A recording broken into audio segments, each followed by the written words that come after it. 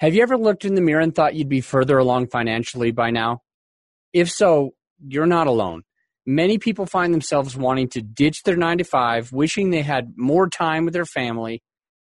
What most people want is to simply live the life that they choose, and with plenty of money to do so. The good news is you can live an abundant life through apartment investing. Mark and Tamil Kenny with Think Multifamily help you take back the time and freedom so that you can live free from the stresses that burden so many. Through multifamily investing, they teach you how to set your family up for a lifetime of true success and fulfillment. They have helped hundreds of people just like you. Patrick, for example, who since working with Think Multifamily has purchased over 900 units, with another 850 under contract. And at 27 years old, was able to quit his demanding job in corporate America. Regardless of your age or profession, Think Multifamily can help you create the life of your dreams. As hosts of the new Think Multifamily podcast, Mark and Tamil will walk you through the journey step by step to make sure you are completely set up for success. Through this interview-style podcast, you will gain a proven strategic apartment investing system and hear stories from successful investors, all to help you be light years ahead of those who try to do it alone. Subscribe to the Think Multifamily podcast today at thinkmultifamily.com/podcast. It's time for the Creative Real Estate Podcast, your source for out-of-the-box real estate investing strategies, brought to you by realbluespruce.com. Hello and welcome back to the Creative Real Estate Podcast. I'm Adam Adams, and in this episode, we're talking about cash flow, and I'm hoping that during talking about cash flow, I'm going to be able to find a couple of nuggets that'll help you, if you're an operator, to be able to just share more about cash flow with your passive investors. And if you're considering being a passive investor, then you'll be able to know a little bit more about what cash flow is and how do we even get to the word cash flow. What does it mean and what factors are involved? As you know, these episodes are brought to you by the Raising Money Summit. To get your tickets right now, just go to raisingmoneysummit.com.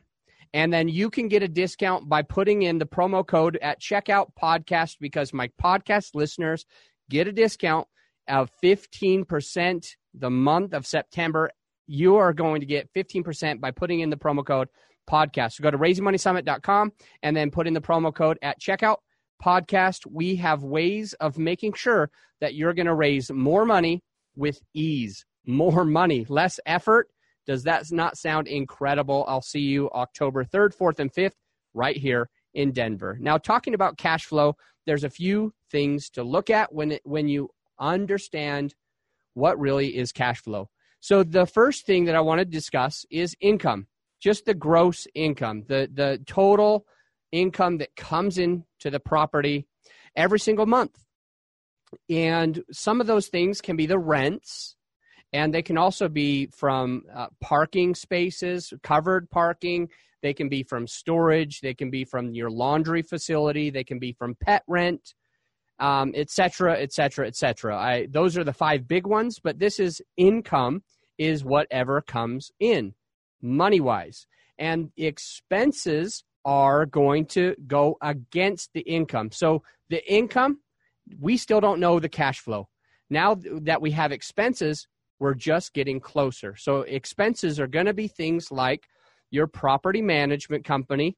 It's going to be things like replacing carpets, replacing roofs. It's going to be all of your maintenance, right? All of your capital expenses and all of your maintenance. These are things that are expenses.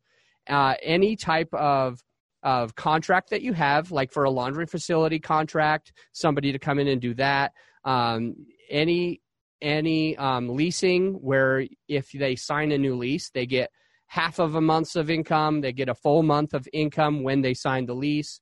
All of these things are going to be expenses. Even electricity, plumbing. I mean, there's so many little things that come into the expenses. Just as a general rule, approximately and usually about half of all of the gross income that's actually coming in is going to go to things like expenses, usually about half. So that's a good thing for you to remember. Now, we're still not to cash flow. The only place we just got to is your NOI, okay? We saw all of the income, we saw all of the expenses, and now we know the NOI. We don't know the cash flow yet. We just know the net operating income, NOI, net operating income. Usually there's 50% of what comes in goes out, and you usually keep the rest as NOI, and you'll generally pay your mortgage out of that NOI. So when I talked about a bunch of different expenses, the mortgage was not one of those expenses. Hopefully hopefully you have a mortgage. Hopefully you're using leverage. In the next episode, I'm going to talk a lot about leverage, and it's a very interesting topic because some people think that leverage or debt is a terrible thing, and some people love it. And I am an advocate for loving debt, but in the next episode, I'm going to talk to you more about why you would love debt. But as we are here in this episode, we talked about income, net, then we talked about expenses. Now we talked about net operating income, and that you are going to have your debt service come out of the NOI. You're going to pay after you pay all these other expenses. And what we'll learn is that the DSCR, the debt service coverage ratio, is often somewhere between 1.2, 1.3, or if you're very conservative, 1.6. But it's usually at least 1.2, which means you make 20% more cash flow than the mortgage cost you. So the 1.2 means means you keep 20% more than the debt cost you. Debt service coverage ratio. 1.2 means you keep 20% after that. 1.3 means you're keeping 30% as cash flow. 1.6 would mean that you're keeping 60% more than the debt cost you in the first place. Just basically meaning if your debt was $100,000 a month, $100,000 this month, $100,000 next month, you would be making $60,000. You would be keeping, AKA cash flow, you would be keeping $60,000.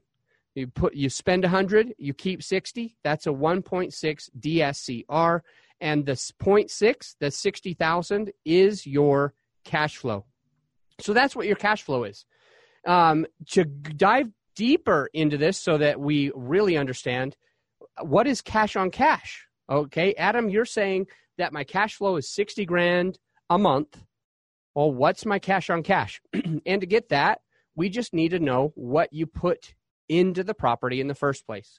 So if you put into the property, let's just pretend as if you put $500,000, then your cash on cash, if you put in $500,000, is that 60,000 times 12. So 60,000, I'm doing the math right now, multiplied by 12 months, which is 720,000. This might be a bad example, but your cash on cash is you put out 500 and you're getting every year 720,000. So divide 720 by 500,000. So in this case, your cash on cash is 144% per year. I should have used some figure like 5 million instead of 500,000 because that's more realistic. Your cash on an 8% cap rate, if you have an 8 cap, which means that 8% total comes in, and then you have to pay the mortgage, and then we determine what you put down into the property in the first place. You might have an 8 cap, but your cash on cash might be something like 12%. And you only get that because of leverage. I'm going to give you several reasons why to use leverage in the next episode. So I hope this cash flow was a good explanation of the details around it so far. And the last thing that I want to share on this episode is just what you can do with cash flow. All right, so if you are making 60 grand a month in cash flow, then you could reinvest it into the property or into another property or that you operate or into another property that you want to passively be involved in.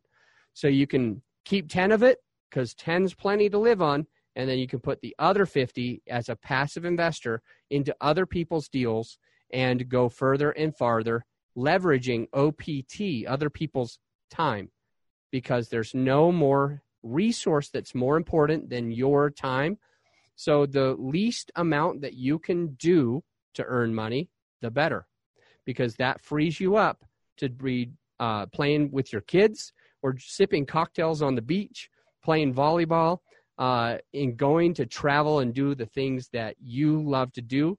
That happens when you have passive income, stuff that you don't have to be focused on and taking calls on all the time. The more hands off, the better. So I just wanted to share that. We talked about forced appreciation. We talked about natural appreciation. We talked about the tax benefits like depreciation. We just talked about cash flow. And in the next episode, I'm going to give you a few tips and tricks around leverage.